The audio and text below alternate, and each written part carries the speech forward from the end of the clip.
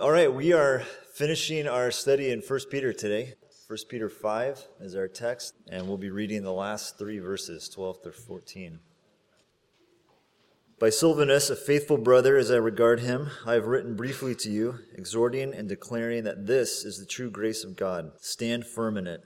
She who is at Babylon, who is likewise chosen, sends you greetings, and so does Mark, my son. Greet one another with a kiss of love. Peace to all of you who are in Christ. The word of the Lord. Good morning. Welcome to Regeneration. I haven't seen you guys in a little bit. Glad to see you too. If you're new here, just to let you guys know, we kind of go through books of the Bible chapter by chapter, verse by verse. And so some of you may be wondering where we're heading next, or maybe you're assuming that we're going to be going to 2 Peter. And we aren't. Actually, we're going to be heading into the book of Nehemiah. We're going to return to 2 Peter, but there's a reason why we're going to Nehemiah, and I've actually been reserving this book of Nehemiah for when we purchased this property, which that decision was made not to last year. Instead, we decided to invest our funds into staffing and brought on Steve as an associate pastor and brought on a couple people from Pace to work with the youth ministry. We just thought that that was the more important thing to do, was to invest into the community, into our church, into the people. So we decided not to do that. But there are some really exciting things happening at Regen where I think this is a very relevant book for us to go into. And for you to find out about that, go to the celebration meeting, March 21st. There will be an unveil there. But in the meantime, as we're ramping up for that meeting, we're going to start into that book of Nehemiah, and I'm super excited. I've been studying these past 2-3 weeks in the book of Nehemiah already, just trying to kind of prep my stuff for that. You know, one of the most difficult things is just kind of that initial prep of breaking down what you're going to study, because the staff kind of needs to know what's going on and what direction we're going. So I have to break down this whole book into like chunks. Anyway, it's all done, and we're going to move forward, and so next week we're starting that. And so here we have our last study together in 1 Peter, and let me just open us up in prayer. Father, thank you so much for your servant, Peter, who has just shown us so much. And we ask, God, that we would be able to carry out these lessons, these things that we've learned from Peter's letter into our lives, that it's not just something that we know about, or something that we've been convicted of, but something that we can carry on and actually enact in our everyday lives. And so, Father, we ask for your Spirit to be here to fill this place and to speak to your church in Jesus' name. Amen. Last study, kind of sad, bittersweet type of thing, because I really love this character of Peter. No one in the Bible has had more conversations with Jesus than Peter that are recorded, right? This is just a guy that we can all relate to because so many mistakes, and yet comes back, and Jesus invites him back again and looks for him again. What we have here in Peter's letter is essentially a postscript, like a PS. You know, when you guys write that from the main body of your message and then you write PS, you know, like in your high school yearbooks, you know, you wrote all these little things like have a good summer and I'll miss the way you make me laugh, or like, you know, those times, you've been a great friend, and you know, all those little messages you write. And then occasionally there's the PS, KIT, right? Like the keep in touch, and who you never keep in touch with anybody. Anyway, so here we have Peter's PS. And the main part of his letter concluded actually in verse 11. I mean, he put amen. I mean, that's the end of everything, right? Like, amen. And you're done, right? Amen. And the thing with PSs, though, is they contain really important messages within them, right? Like when you write this letter and then at the very end, like, PS, I love you. But then sometimes you get these messages where they're not what you intended it to be, like this slide here where this guy is texting back and forth with this girl, and then it doesn't come across the way that you thought. So, here we have Peter's PS, and he's saying, I love you, but not like this guy. He's kind of bringing across to us like a final message. And the main words I want us to bring out of this, within this PS, are these 3 words: grace, love, and peace. All contained within these verses here. And so we're just going to start in verse 12. Keep in mind those 3 words there: grace, love, and peace. By Silvanus, a faithful brother, as I regard him, I have written briefly to you. So just a little background information about who Silvanus was. This is probably Silas, the Apostle Paul's companion on several of his missionary journeys. And if this indeed was that Silas, which I think it was, then he was a Jew who was a Roman citizen just like Paul. Right, so he had these rights about him, and traveling wasn't going to be as hard. He had the same rights as a Roman citizen. And you can read about this character in Acts chapter 15 through 17. To Peter, Silvanus was a faithful brother. And how great of a commendation would that be to be known as a faithful brother, especially from a guy like Peter, the stature that he has, the reputation that he has in the church, to be known as a faithful brother, to be known by anyone who was encouraged by you in their relationship with Jesus would be just a magnificent thing. And to just think back in your life, who has been a faithful brother or sister to you? Who have you been a faithful brother or sister to?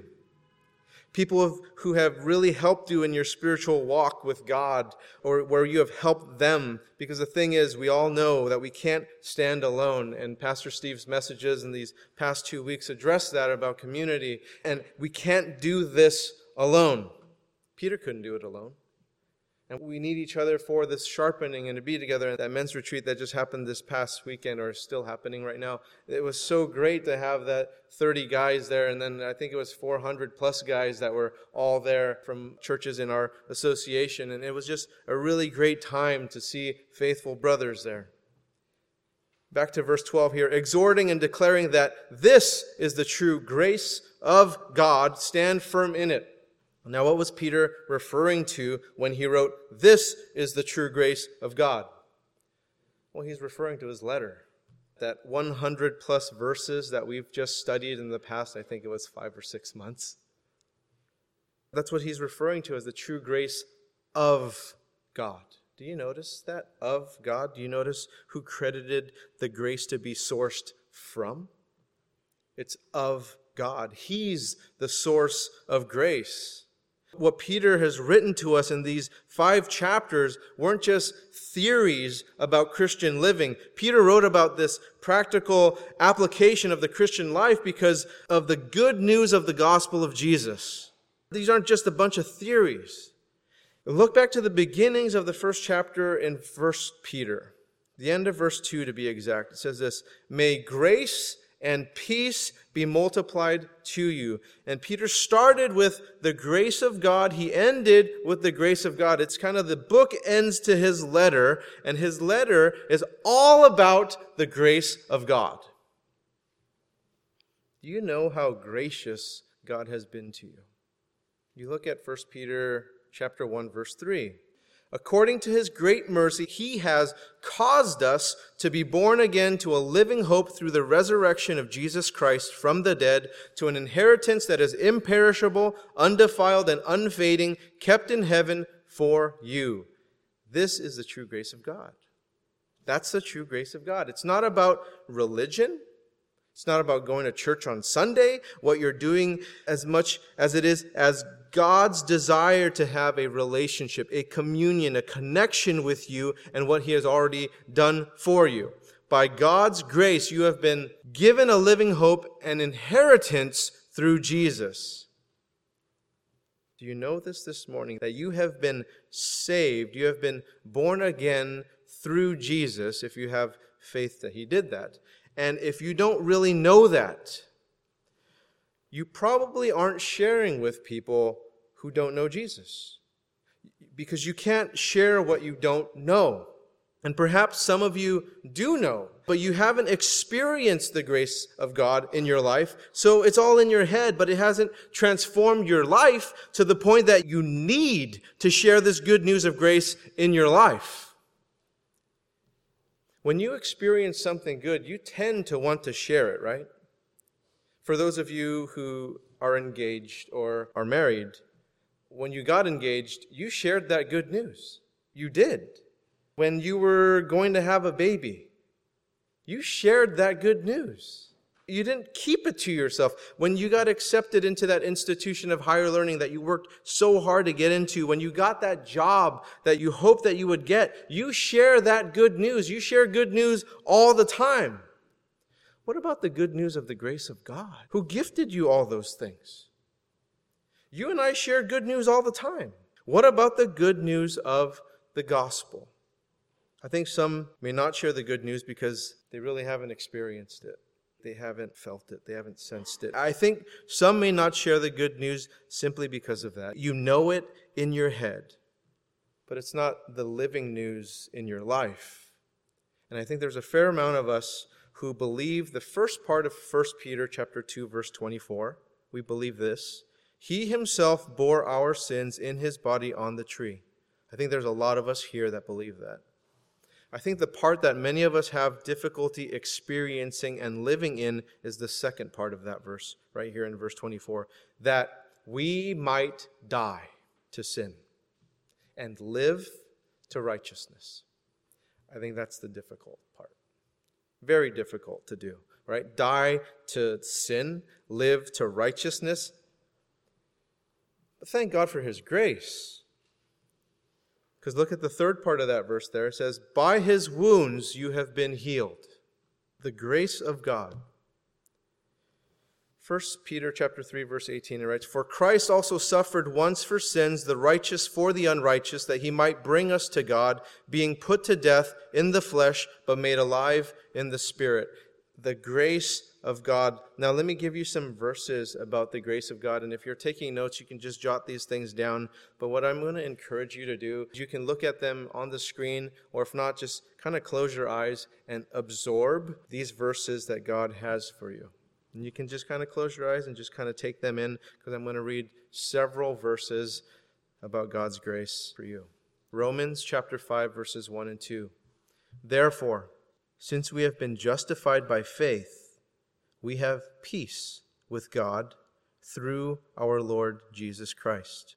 Through him, we have also obtained access by faith into this grace in which we stand, and we rejoice in hope of the glory of God.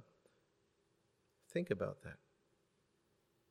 1 Corinthians chapter 1, verses 4 through 8. Just pause and listen to these words. You can read them there, just however you can absorb these words. I give thanks to my God always for you because of the grace of God that was given you in Christ Jesus, that in every way you were enriched in him in all speech and all knowledge, even as the testimony about Christ was confirmed among you, so that you are not lacking in any gift as you wait for the revealing of our Lord Jesus Christ, who will sustain you to the end, guiltless in the day of our Lord Jesus Christ. Ephesians chapter 2, verses 8 and 9. For by grace you have been saved through faith, and this is not your own doing. It is a gift of God, not a result of works, so that no one may boast. Titus chapter 2, verses 11 through 14. For the grace of God has appeared, bringing salvation for all people, training us to renounce ungodliness and worldly passions, and to live self-controlled, upright, and godly lives in the present age, waiting for our blessed hope, the appearing of the glory of our great God and Savior Jesus Christ, who gave himself for us to redeem us from all lawlessness and to purify for himself a people for his own possession who are zealous for good works. Just little glimpses of the true grace of God. One more to meditate on and to think about and to pause and to absorb. But with this one, I want you to insert your name whenever you see you, or whenever I say you. Put your name in there, okay? Colossians chapter 1, verses 19 through 23. For in him all the fullness of God was pleased to dwell, and through him to reconcile to himself all things, whether on earth or in heaven, making peace by the blood of his cross. And you, insert your name. And Albert, who once was alienated and hostile in mind, doing evil deeds. He has now reconciled in his body of flesh by his death in order to present Steve holy and blameless and above reproach before him. If indeed, Scott, continue in faith, stable and steadfast, not shifting from the hope of the gospel that August heard, which has been proclaimed in all creation under heaven, and of which I, Paul, become a minister. The true grace of God. And Peter tells us in 1 Peter chapter 5, verse 12, to stand firm in it. Stand firm in it. In order to stand firm in the true grace of God, you have to know what it is. You have to believe it. You have to live it. This is not kind of just fabricated in your head, but you have to live it in such a way that you identify with the true grace of God by experiencing the true grace of God. What's so gracious about the true grace of God if that's not something you and I can produce on our own? It's not something that I produce on my own. That's not grace. That's just my works. But this is a gift. Now, here's a distinctive of Christianity. God came to us. This is a distinctive of Christianity. Jesus came to us. It's not a work-based relationship that we have with God. We are not saved by our good works, but we were created for good works. It's a really distinct thing between religions. Because other religions, you have to work towards something to please God, or you have to bring something to please God, right? You have to bring something to the table here. Here, Christianity, Jesus comes to us. We don't do anything. We're not saved by those things. But we are created for good works. Ephesians chapter 2, verse 10. We are his workmanship, created in Christ Jesus for good works, which God prepared beforehand that we should walk in them. So we don't earn our way to God by our good works. God's grace did all that work for us. We simply live in that finished work of Jesus, and we were created for good works. You and I can't do a thing to earn our way to God. Can't do a thing. He did it all. He did everything. You don't have to worry. It's so freeing. You don't have to worry about whether you've done enough to earn the love of God. You have it. He did it. He did it. So he loves you. He's not expecting you. That's why Jesus died for you, because we can't earn our way to God. Now, it doesn't mean that we don't put effort into our relationship with him. And it doesn't mean that we don't do good works, because we were created for good works. There's effort in those things. Not toward the earning of God's love, but in that just simply being who he has created us to be. You are perfect in the eyes of God because of Jesus. Jesus did everything necessary for you and me as sinners who have rejected God by our very own nature. He's done everything for us to have this relationship with holy God. We are justified by faith, not works, and our relationship with God is only possible through Jesus' work on the cross. And that's not to say there's nothing for us to do. There's a ton for us to do. How many of us are 100% like Jesus? And so here's this word that I'm going to throw out: sanctification. Right? Sanctification. Essentially, it's our journey to be more like Jesus, where our character continues to grow into our status that we have already in Jesus, that we're being sanctified. For those of us who have been justified by faith in Jesus, we're righteous in the eyes of God because of what Jesus did on the cross. But that doesn't mean that we are the epitome of Christ's likeness. See, we're all varying degrees of Christ's likeness. We're still all sinners, and we're all on this journey of sanctification, where our character is catching up to the status that we have as children of God. We are being conformed more and more into his image. Now, part of me, as I've shared with you, I'm kind of bummed that we're not going to 2 Peter right away. because this letter that Peter has is just something really, really great. And I just need to point one thing out of 2 Peter before we move forward, because I just think that a lot of people are being misled. And I need to share these verses with you. 2 Peter chapter 2, verses 1 through 3. But false prophets also arose among the people, just as there will be false teachers among you, who will secretly bring in destructive heresies, even denying the master who bought them, bringing upon themselves swift destruction. And many will follow their sensuality, and because of them the way of truth will be blasphemed, and in their greed they will exploit you with false words. Their condemnation from long ago is not idle, and their destruction is not asleep. Guys, I love you, and I just need to warn you of false prophets among us, among our church, among the global church, among just Christendom. And I need to also warn you against me, to always check what is being said by me, from anybody else, that you always check what people say to the Word of God.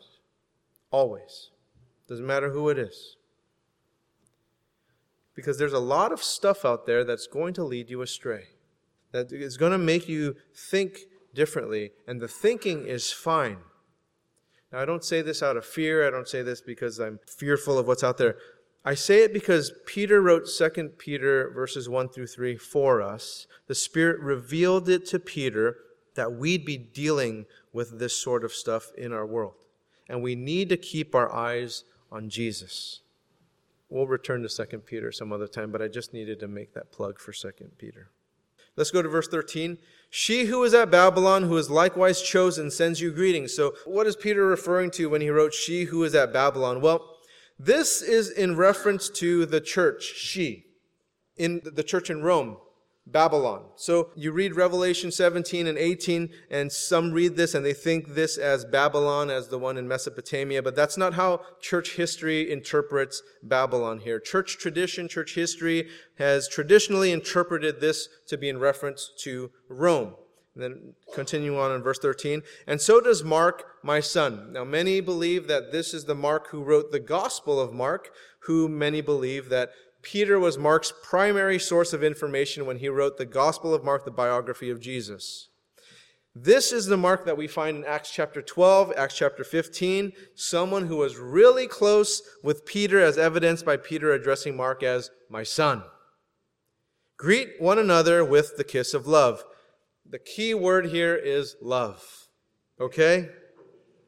I just need to throw that out there because many others kind of go to something else in there. The key word there is love.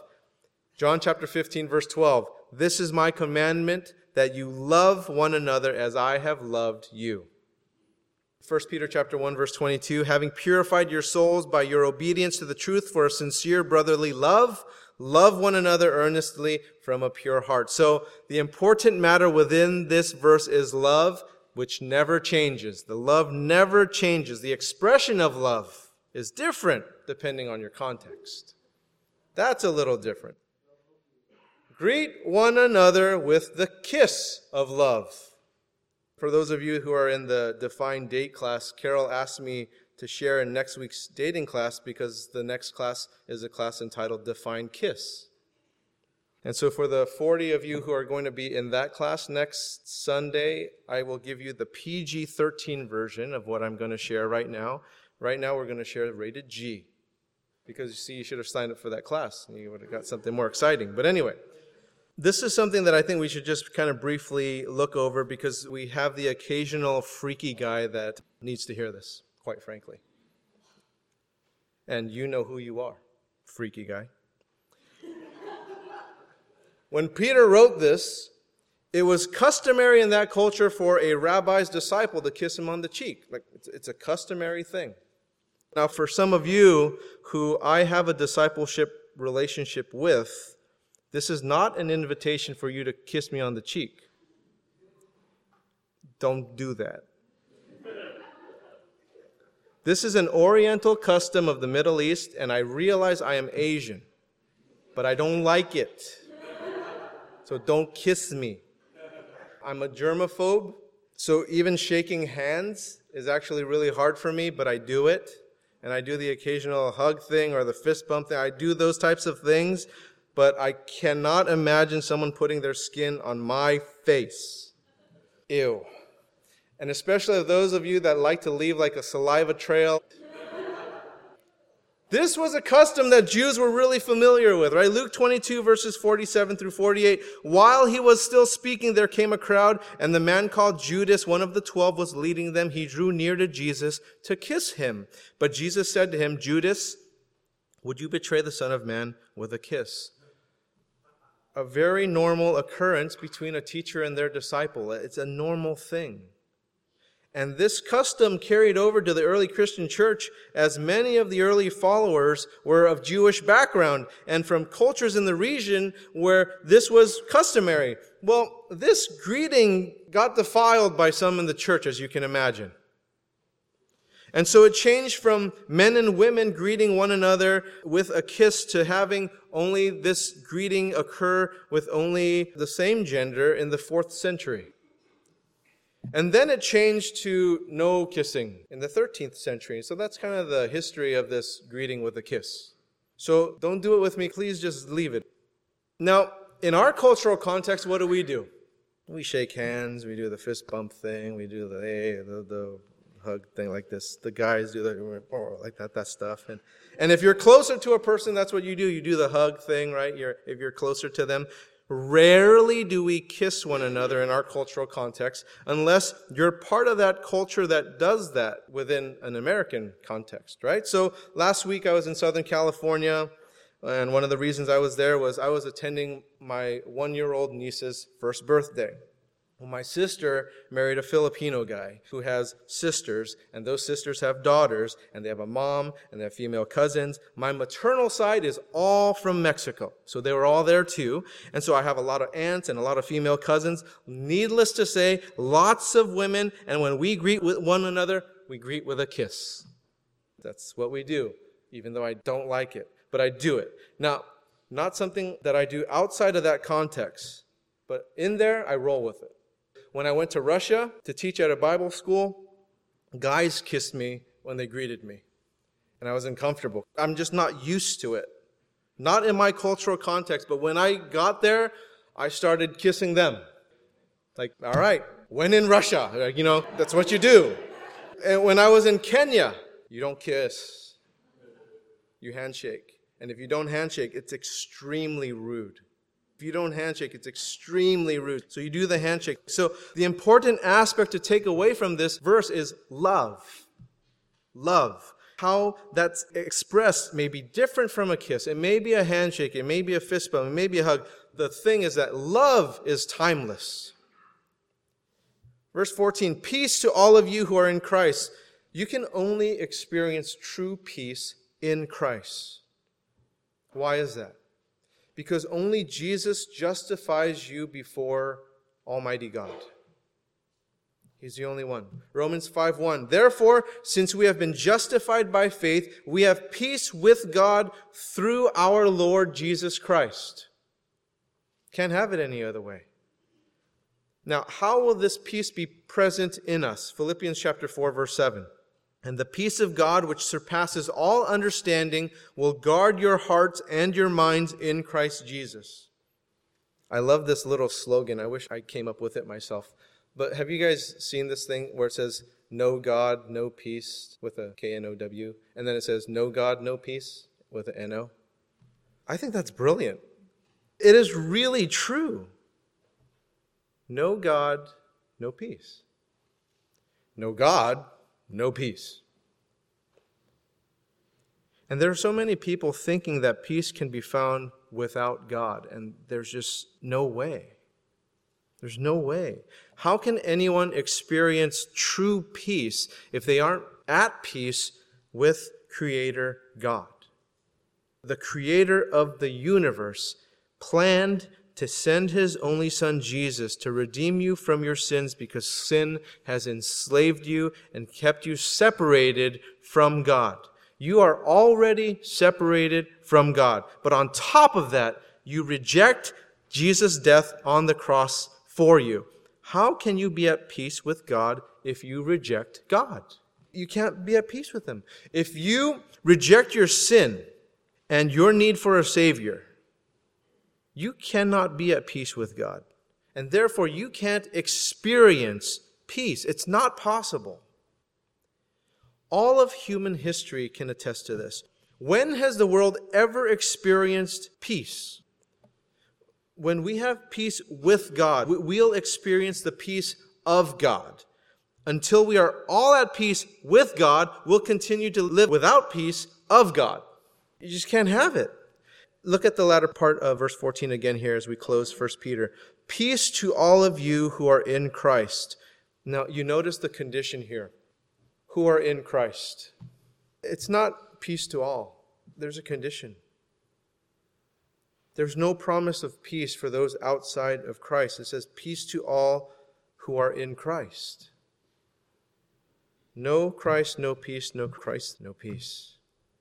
Are you in Christ this morning? It's not about being in church. It's about being in Christ. Are you in Christ? Have you tasted that the Lord is good? 1 Peter chapter 2, verse 3. Has your life been changed by Jesus? Now, if you say yes to those questions, share it. Share that good news with people who don't know this. Now, if you say no, please know this. God loves you. He loves you. And He wants to give you peace. But peace outside of Him is impossible. Receive Jesus. Repent of your sins this morning. Acknowledge by faith that Jesus has justified you of your sins. Ask Him to change you, and He will, because He's gracious, and He loves you, and He wants to give you peace. That's Peter's P.S. message to you. He's really generous with grace, love, and peace. But none of this is accessible without Jesus. If you don't know Him, all three of those things could be yours. They're yours. If you do know Him, and you aren't experiencing this, because I know some of you are not experiencing this grace, love, and or peace from God, it's time for you to examine your relationship with God and what's going on. What's going on there that you aren't experiencing grace, love, and peace, even though you are a follower of Jesus, but something's not connecting there? And so the first thing I invite you to do is come up for prayer. We want to pray for you. We want to walk this journey with you and find out what is causing this disconnect between you and God. Now, if you don't have faith in Jesus at all, then you know what's disconnecting you from God. But if you claim to be a follower of Jesus and you're still not experiencing grace, love, peace, let's start with praying. He's going to reveal it to you. I know it. I know it. Let's pray. Father, thank you for your servant Peter and just his P.S. message to us, Lord. Grace, love, and peace. So appreciative of kind of that last message that he has for us. And Lord, would you be with those in our church today that are not experiencing grace, love, or peace with you? I pray, God, that you would make it known to them, that through your Spirit, Lord, that you would minister to their hearts exactly where they're at. I pray that you would give the ability to our church just to be sensitive, to have listening ears, to be present in people's discouragement, in their hurts, in their pains, and just how things aren't working out for them the way that they thought. We ask that you would grant us patience, that you would grant us the ability to extend love, to be able to be an encouragement even outside of our own comfort levels or abilities. We ask that you would bless everyone here, Lord, in Jesus' name. Amen.